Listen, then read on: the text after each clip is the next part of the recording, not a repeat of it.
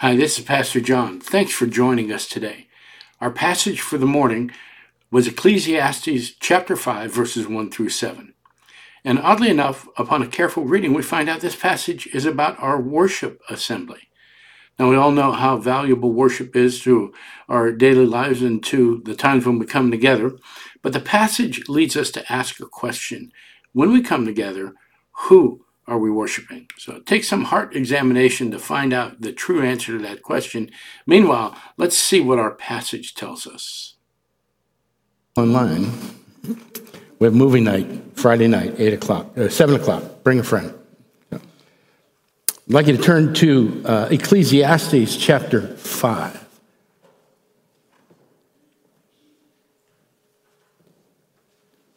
We're going to be in verses 1 through 7. Guard your steps when you go to the house of God. To draw near to listen is better than to offer the sacrifice of fools, for they do not know that they're doing evil. Be not rash with your mouth, nor let your heart be hasty to utter a word before God, for God is in heaven, and you are on earth. Therefore, let your words be few. For a dream comes with much busyness, and a fool's voice with many words. When you vow a vow to God, do not delay paying it, for he has no pleasure in fools. Pay what you vow. It's better that you should not vow than that you should vow and not pay. Let not your mouth lead you into sin, and do not say before the messenger that it was a mistake. Why should God be angry at your voice and destroy the work of your hands? For when dreams increase, the words grow many, there is vanity. But God is the one you must fear. Word of the Lord, brothers and sisters. I was talking to a young pastor at a meeting several months ago.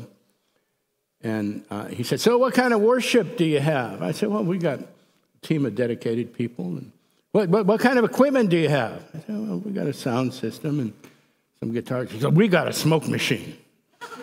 I went, oh. and the guy was sincere. He's new in the ministry. I get it.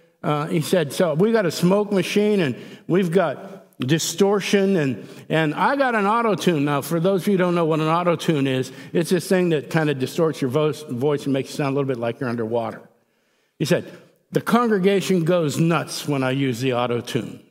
I said, I'll bet they do.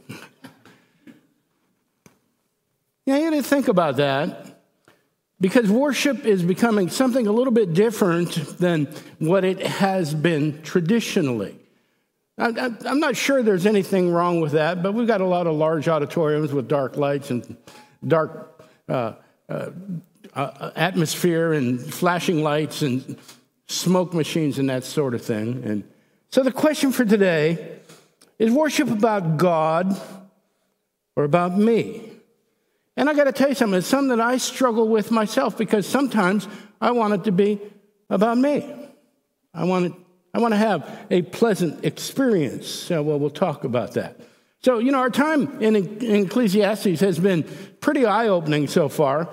And just as a reminder, it's the story of Solomon, who started out well, but finished, well, not so well. But before he left, he imparted some wisdom to us about the things that he had learned during his life. The richest man in the world, wisest man in the world, he obviously learned some lessons. And now in this book, one of his descendants is trying to teach a generation of young, prosperous, well-to-do, up-and-coming leaders how to avoid the pitfalls that Solomon fell into. Now, what we found out is that being apart from God, as Solomon eventually got, being apart from God allows other things to move into your life and become priorities other than your relationship with your Father in heaven. And so his people is part of all that, and they kind of begin to fall off the radar screen as well. And all of that exposes us to a rough time, a tough walk. Exposes us to all sorts of spiritual dryness and so on and so forth. So we found out 2 weeks ago that the world can rob us of our joy. And I think we all know that to be true. And one of the ways he does this, is, last week we found out, is tell us that self comes first. Tell us that we are the highest priority. And everything else comes after that. That was a worldly lesson in what we call rugged individualism. So this week we're going to take a look at worship and how we should approach worship. And it goes right in line with everything that the teacher's been telling us. This is Catching the Wind, Part 6. So we're going to see a couple of guidelines on how to worship. And the first one is that we should be cautious in verses 1 through 3. The second one is that we should be committed. And what should we be committed to would be the question. But that's in verses 4 through 7. So let's take a look at how we should be cautious. Verse 1 says, guard your steps when you go to the house of God. So this is a timely warning for this teacher in the 4th century Palestine. Malachi wrote about it sometime around the end of the 5th century. And he portrays God as God's people as folks who have begun to take worship for granted. And by then, they're offering up less than perfect sacrifices. That kind of the dregs, kind of the seconds. They're half-hearted sacrifice. You can read about that in Malachi 1. People were also, at that time, quick to make promises. And frequently they'd make a promise, and after realizing what they said, what they had committed to, they would renege. They were very quick to renege on the promises. So Proverbs chapter 20, verse 25, speaks of this. And it says, it is a snare to say rashly, it is holy. So we're talking about promises made to God. Promises made in the assembly. It is a snare to say rashly, it is holy, and to reflect only after making the vows. I need to think about that for a while. So what we're seeing in the first half of the first verse of Ecclesiastes chapter 5 is that we should be cautious about what we say while we're in the house of God. As a matter of fact, it says to draw near to listen is better than to offer the sacrifices of fools, for they do not know that they are doing evil. So this is in regards to our worship assembly. We should be quick to listen and slow to speak. Now we hear a little bit more about this in the book of James. James chapter 1, verse 19. Know this, my beloved brothers, let every person be quick to hear, slow to speak, and slow to anger. Now James is talking about relating to the people around us, so how we get along with other people. But what we're seeing in this passage in Ecclesiastes is it goes double for attending what we would call church today. What we have in Ecclesiastes chapter 5 is a set of guidelines for how to assemble as God's people, how we come together. And apparently back then, this was necessary for that prosperous time. And I think it's just as vital a message today as it was back then. So when the teacher says, guard your steps, there's a whole bunch of baggage in there. What he's saying is, be careful. Be careful when you enter the sanctuary. Think about what you are about to do. This is not a social hour. This is not a casual time. It is not to be taken for granted. It's not to become an obligation that I got to do on Sunday morning. You should gird yourself. You should be prepared. You're walking into, listen carefully, you're walking into the house of God. Oh, it's just a building. I know that. But there is something incredibly unique about the assembly of God's people. You're walking into the house of God. You're coming into his presence in a unique way. Yes, he's everywhere. I get it. But when God's people come together in a building like this, or several other churches around town at the same time, there is something unique about that experience. It's more profound than when we are outside the church. I think you'd have to agree. We're reminded of Moses in the burning bush, aren't we? Exodus chapter 3. Moses standing in front of the bush is talking to him. You know, he's a guy on the run.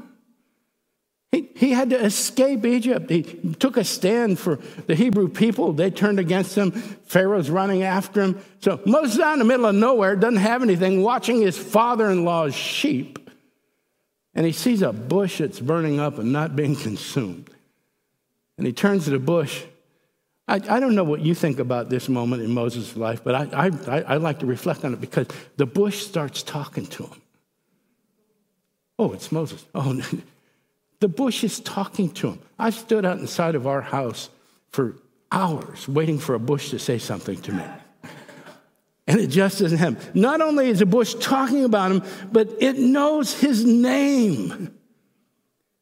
And he finds out this is God.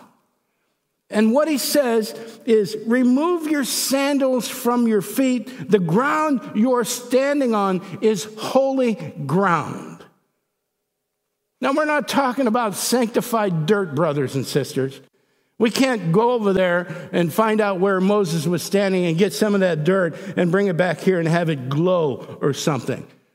The ground is holy because it is in proximity to God.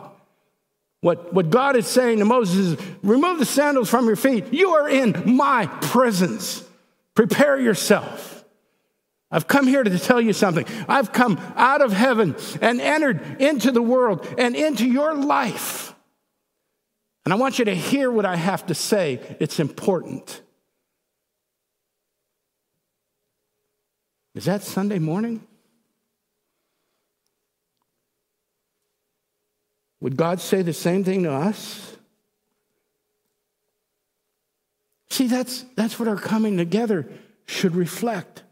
A reverence for God's holiness, his perfection, an appreciation for the grace he sheds upon us that brings us together at a moment like this.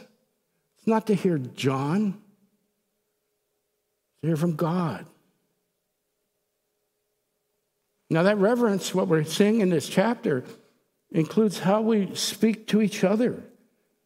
Maybe even how we speak at all, particularly in the assembly.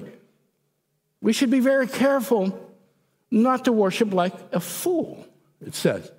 Now, this has to be taken in the context of the day and what was going on there so that we understand what's going on. Remember what Malachi said about flawed and imperfect sacrifices and offerings. People in that day, here's the problem. People in that day weren't offering their best. They weren't offering their best. They were giving God their discards, their remnant, what they couldn't use, the parts of their lives that had little or no value. They were not honoring God in a very real way. They were mocking him, telling him, my needs and desires come first, and I'll give you what's left over after that. See, that's at the core of this disrespect, the idea that God takes a back seat to my needs, to my desires. Once I'm happy, I'll turn to you, Father. Now, one of these desires was a desire to be heard, to speak up, to make their opinion known. It's pretty significant, isn't it? I mean, when you stop and hear all this talk about the Old Testament has no relevance to me, don't we live in an age in which opinions are like gold? Opinions insist to be taken as truth, and everyone has one, and they're all different. Isn't that true? That's why there's so much confusion out there. So just like in Malachi's day, just back then, there were a whole lot of folks who want to make sure that their opinion is heard, that it is registered. And this is certainly true outside the church today, but it's true inside the church as well. Our teacher says that we should come to church to hear, not to speak, to listen to God, to listen to his word, to listen to his prophets. What we saw this morning with the worship team, we're not people playing instruments. We were seeing people prophesy on behalf of God. Nice to know we're human, isn't it? This is heady. This is why God repeatedly says, at least 6 times in the scriptures, "Hear, O Israel." God's people come to listen to God, not to speak. But a lot of people would rather be heard than to listen. I can't tell you how many times I've had somebody tell me, "Well, I really enjoy your teaching, but I got to tell you something. I don't agree with all of it. The things I don't agree with, I just ignore." And which is fine if I'm giving you my opinion, but if I'm reading Scripture and you don't agree with something in Scripture, we don't have the option to ignore that. I'm sorry, I've got an opinion on that. Oh, God's concerned about your opinion. Maybe he'll rewrite the Bible to accommodate it.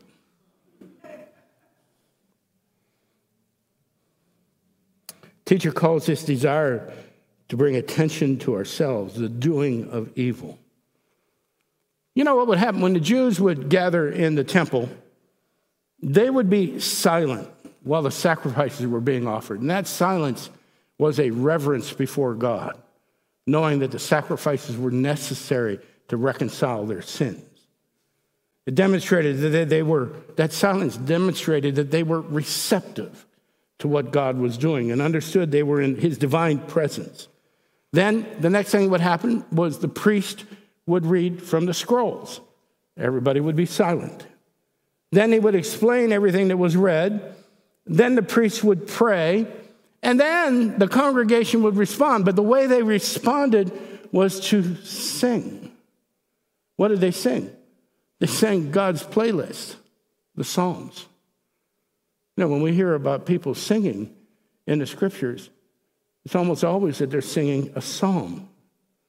And then finally, the priest would bless the people, and then they would leave. Today, I can't tell you how many times I've sat in a sermon class and listened to somebody say that today we have to generate a dialogue. We have to have a discussion with the congregation. We need to be open to their input because people have different takes and different opinions on things. We need to encourage some give and take during the sermon. But our verse says this: to draw near to listen is better than to offer the sacrifice of fools. Then our teacher kind of ups the ante on all this. Verse 2, be not rash with your mouth, nor let your heart be hasty to utter a word before God. For God is in heaven, and you are on earth. That should put some perspective to things.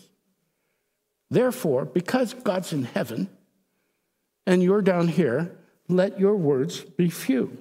Now, the phrase before God usually refers to being there in the temple, being in the presence of God. That's what they heard when they heard before God. Today, we would say in church. And don't get me wrong, it's entirely appropriate to pray in church, corporately and individually. It's not a prohibition. But here we see that we should be careful. We should be careful what we pray.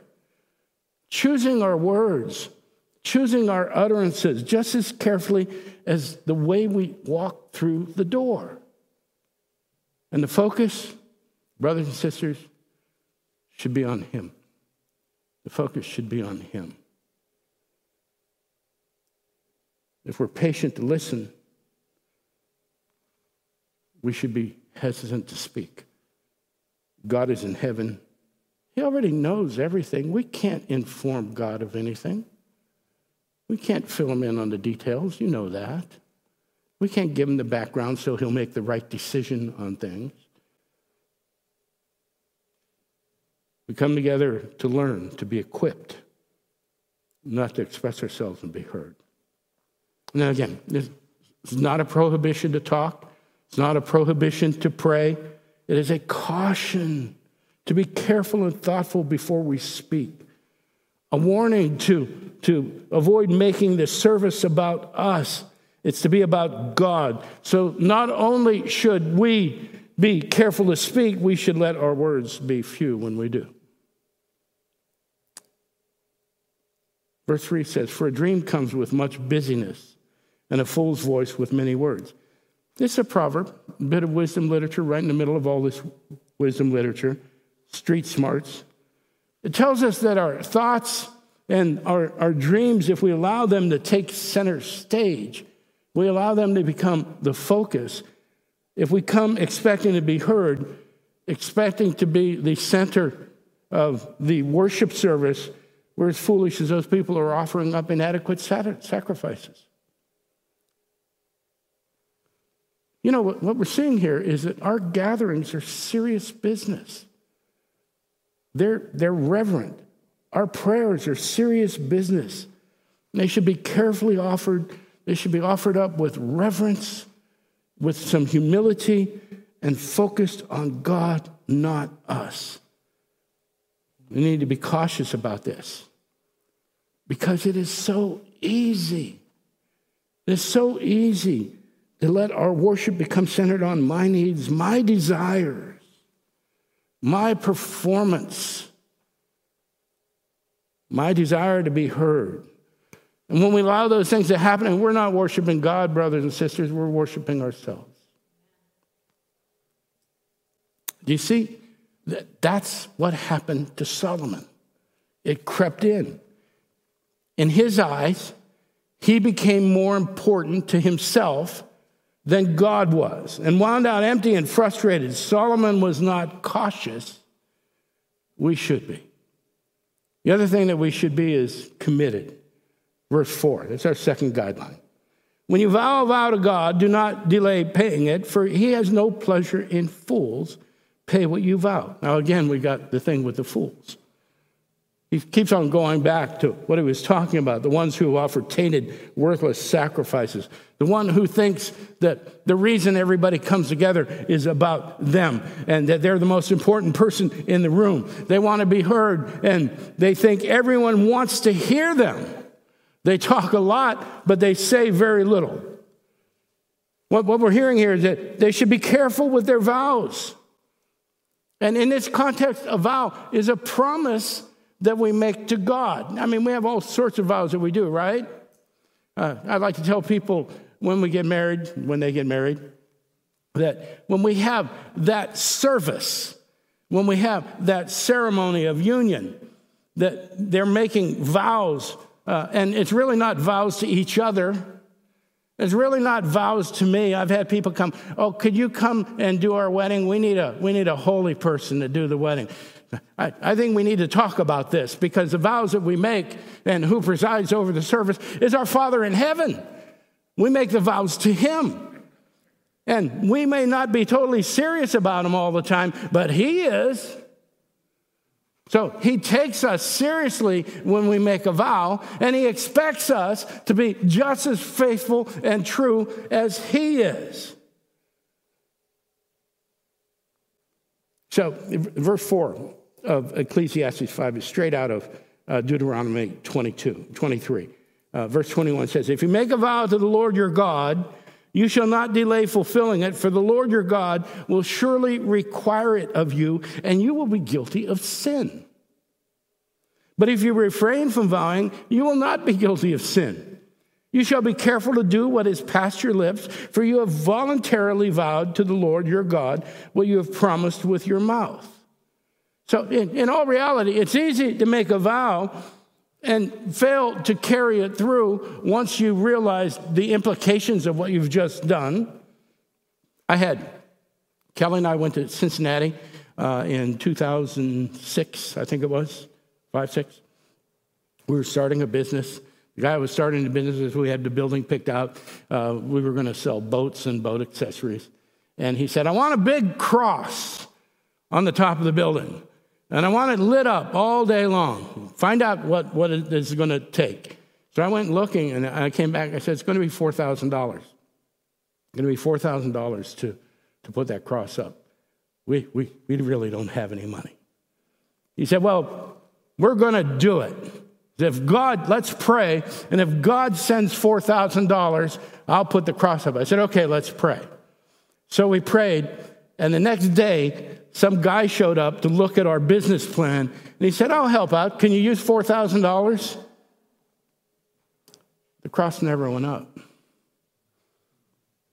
And that was when I knew we were in trouble. Not that I was holier than he was. I even understood why he decided not to spend the $4,000. Oh, we had all these other pending needs. But I'm sitting there going, we made a promise to God. This is not good. This is what we're talking about here. You be careful what you vow. God didn't ask him to ask for $4,000. He just made the vow. When God fulfilled it, things began to change. And here's what our teacher in Ecclesiastes says about that. It is better that you should not vow than you should vow and not pay. It's better to just keep your mouth shut. Better not to do it. It's better to do that than to make a promise you're not willing or you can't keep, or even to misrepresent yourself before God. See, that's what Ananias and Sapphira did in Acts chapter 5. Everybody was selling everything they had, bringing it into the storehouse, bringing it to the assembly. They sold some land, and they bring their offering to the assembly, except when they get there in front of Peter, they lie about how much they sold it for. And Peter looks at him, and he says, why are you doing this? Oh, why are we doing what? You know, you're not lying to me, you're lying to the Holy Spirit. That didn't turn out well. Peter said, why has Satan filled your heart to lie to the Holy Spirit and to keep back for yourself part of the proceeds of the land? See, they could have said, well, we sold it, but we're bringing a portion. We're not bringing it all. I believe that would have been fine before the Lord, except they wanted to look good. They wanted to look holy. They wanted to be the center of attention. Ecclesiastes says, don't do that. You're only hurting yourself. Verse 6, let not your mouth lead you into sin, and do not say before the messenger that it was a mistake. Back in the teacher's day, folks would make a vow to contribute to the temple treasury. Here's the context for that. And very much like the type of pledges we make at fundraisers that we see for large projects like the one we're doing. And if someone didn't pay, either a priest or a messenger that he would designate would go by for a visit and remind them of their obligation. Sometimes people would claim they made a mistake. Oh, I didn't mean to do that. Or maybe they had an excuse as to why they couldn't pay. Well, our situation has changed. Or perhaps they would say that they just aren't going to do it anymore. Maybe we'll just leave this group. In the first century, we need to understand this. In the first century, that was an incredible disgrace. In that Eastern context, it was shameful. And it would bring incredible shame on the man and on his family. And it was so shameful, so devastating, that most folks would literally rather that they or their loved ones be put to death than to renege on a vow. Now, that doesn't register very well with us. And it says a lot about how seriously we take these vows.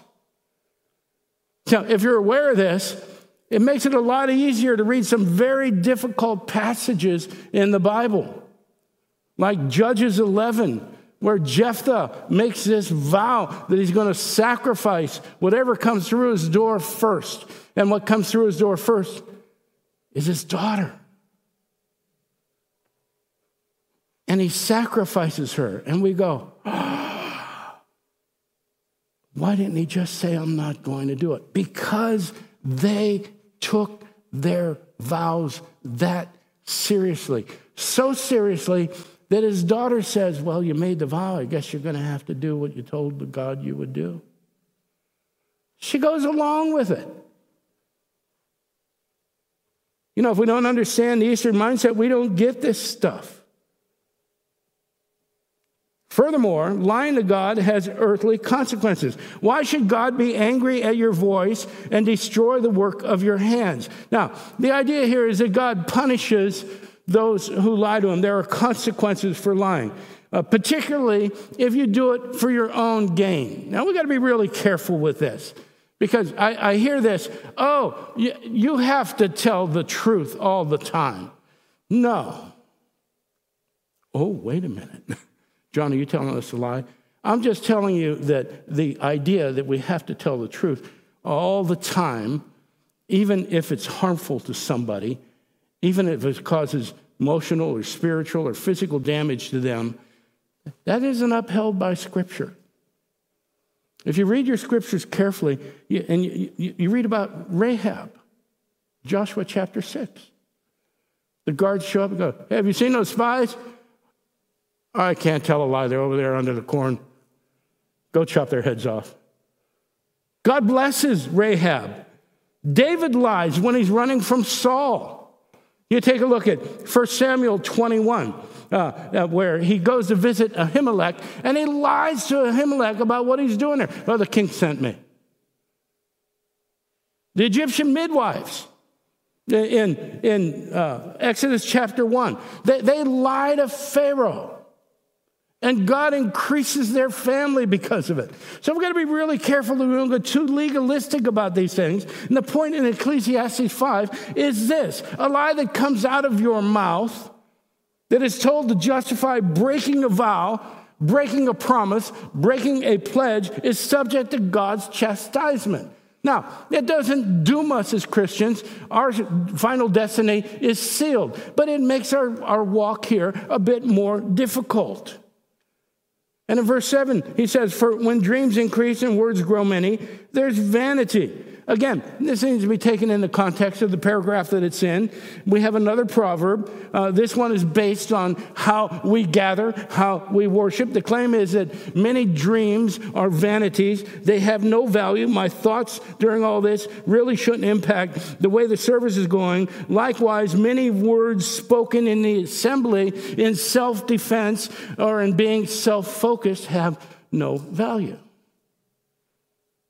In other words, our assemblies, our church services, brothers and sisters, are about God. They're not about us. Ultimately, he says, God is the one you must fear. And this is not the knee-knocking, quaking, trembling fear that called to be afraid of God. This refers to the reverential awe that we should have for the Father. What the teacher is saying to this land under the sun, this land apart from God, land that gives God second shift, is to revere God, not to revere men and their words, and certainly not yourself. And the call is to be committed to an unchanging, truthful, prophetic, accurate, and trustworthy Word of God. In particular in our worship, and not to violate it by showing others that your own words are none of those things. So, we have the guidelines, how we worship. Be cautious. Our worship should be focused on, characterized by a focus on God, not us. A reverence for Him, not a priority to meet our desires, nor our expectations of Him and what the church should provide for us. This is a tough pill to swallow for the consumerist age that we're in. Because we're constantly being told that the things we're involved in should fulfill us, should satisfy us.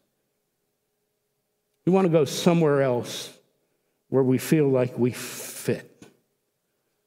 I don't fit there. I'm uncomfortable. We want to go somewhere where they play our style of music. Don't we? We want to go somewhere where we like that style of teaching that appeals to me. We want to have our ears tickled. We love that. We like the place that teaches our type of lesson, something that is relevant to me. And we see this emphasis in a lot of churches today. Not all of them. There are a lot of churches like us, but we don't have these problems here, but we need to be aware of them, right? We see this emphasis in churches all around us where the emphasis is all on you.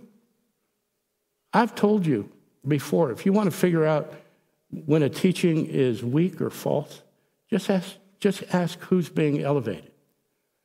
Just ask who's the center of this. And if it's anything other than God, you need to just look the other way. So we put this emphasis on what we get out of our relationship with God and what he will do for you and what his church will do to serve you and make you feel better. How his church and how the gatherings make you feel. If it makes you feel good about yourself, well, this must be my home. I like this. I had somebody tell me a couple years ago, I don't like to be challenged. I'm going to go somewhere else. I said, you know what? I think you're making the right decision if you don't like to be challenged. Because I'm challenged by these things that I read. Very few people are willing to examine their hearts and ask the hard question, am I here because it's all about me, or am I here because I want to know about God? If it's about God, we need to be careful. We need to be careful how we enter. We need to be careful how our posture is. We need to be careful how we walk into church, about what we say and how we say it. We are in the presence of the Lord of the universe. He's our creator. He's the one who he reached deep down inside us and formed our unformed substance. He brought us into being. He touched our hearts and made them new. He made us one with himself forever by sacrificing his only son to redeem us from our sins.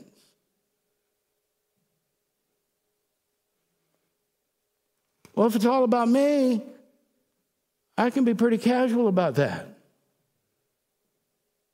I can make demands. I can call God my pal. I go jump into his arms because he's going to make me happy. I don't have to worry about my prayers and what I say. He loves me. It's true. He does. But we're not called just to love him. We're called to revere him.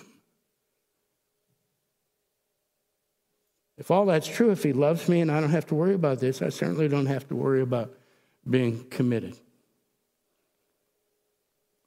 Keeping your vow, keeping your word. That was a vital element. You heard. The vital element of the Jewish faith. Why is that? Why was that so vital? Because they believed they were God's ambassadors.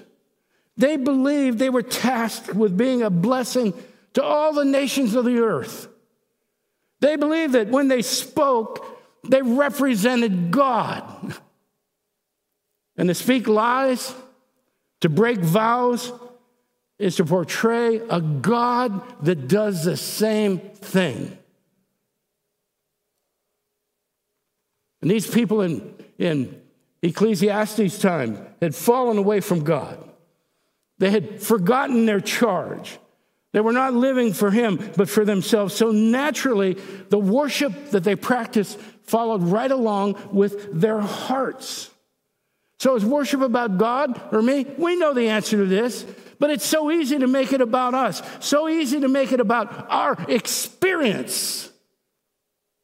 How many times have you walked out saying, I didn't care for church today? I've done it.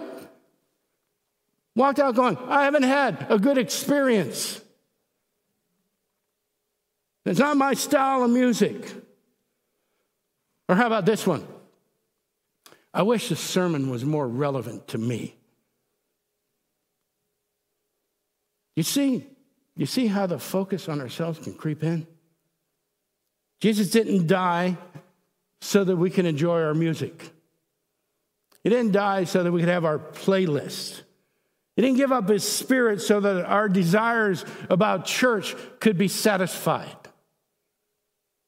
He died for the glory of God. He died for the glory of God and to worship him. And church is about God, not us. So as we prepare our hearts for communion, We're not about to have a private moment with our Father in heaven. Communion, brothers and sisters, is not about me or you. It's about our Father. It's about God coming down to earth, walking among us, loving us, drawing us to the Father, and then sacrificing himself on the cross so that we could have this reverent moment together. This is precious. Made less so if we think that God did it all for me. You know the beauty of that? If we understand it's about God, if we get that, if we get the focus on God, it becomes about us. It becomes about us being together. It becomes about us having an eternal home.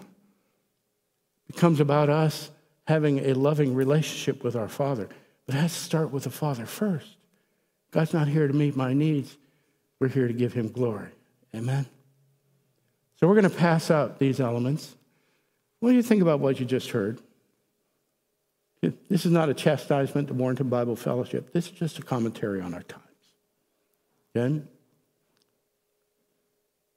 We're going to take the bread together, then we'll take the juice together, and then we'll pray.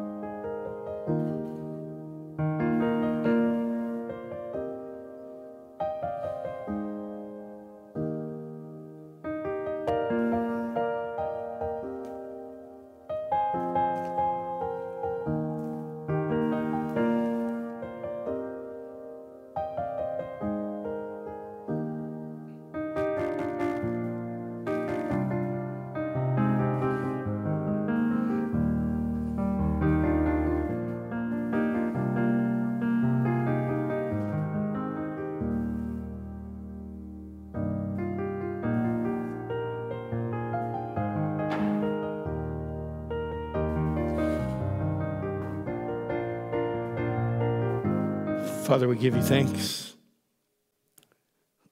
Lord, we sit here together. You just heard your word about the centerpiece of everything we do is you. And now you put in our hands a little crust of bread. It would be so easy to dismiss it. But Father, as we hold this and understand that this little piece of bread means that 4,000 years of prophecy and promises were fulfilled in that little room in Jerusalem on that dark night.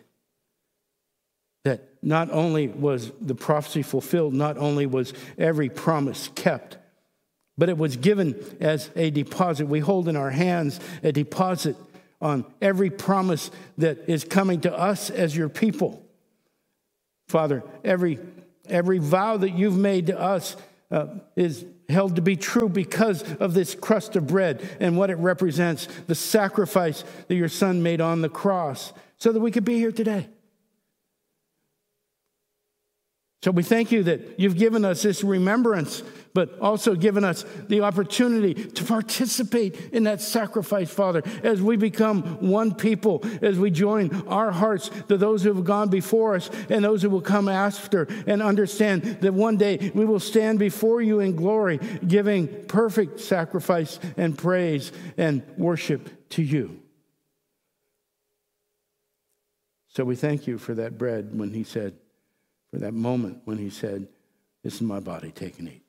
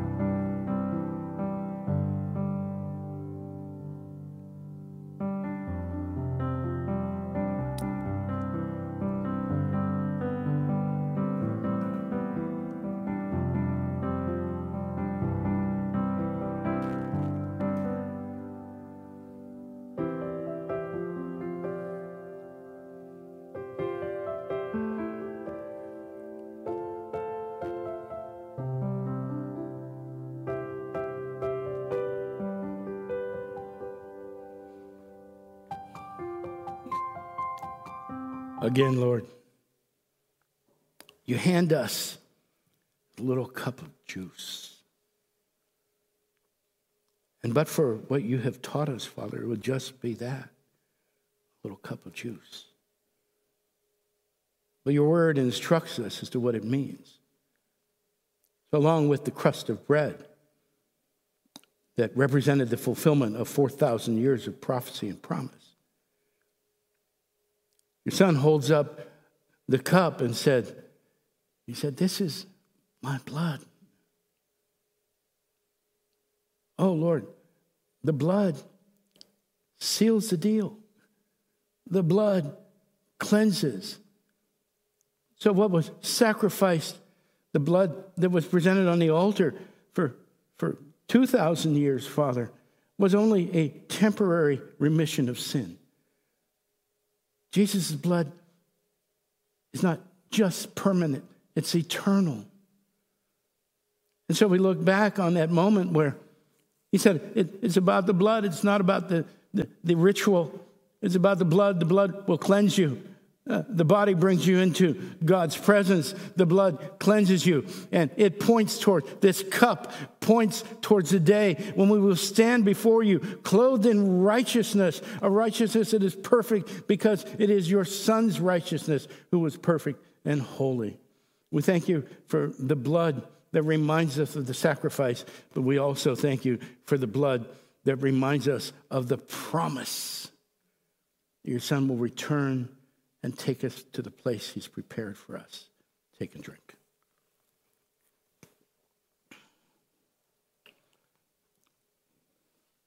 Lord, we give you thanks. We give you thanks for who you are, Father. We give you thanks for the reminders, what our priorities in our lives should be. And we confess, Lord, that these are sometimes hard for us to walk out. And we pray by the presence and power of your Spirit, that as we focus on these things, that you would give us the strength to get better on it day by day until one day we stand in perfection. In the meantime, we thank you, Father, for the grace for the grace that restores us when we slip. We thank you for the repentance that is granted to us that brings us into the full measure of that grace. We thank you most of all for who you are. We pray this in Jesus' name. Okay, I'd like everybody to stand up. And for those of you that can, I'd like you to come forward. That would be most of you. Come forward. And we're going to sing the doxology to the folks that are tuned in. We appreciate you for spending your time with us this morning online. Thank you.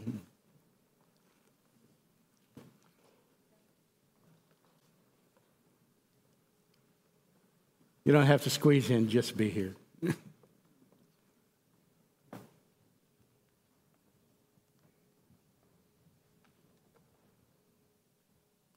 Praise God from whom all blessings flow.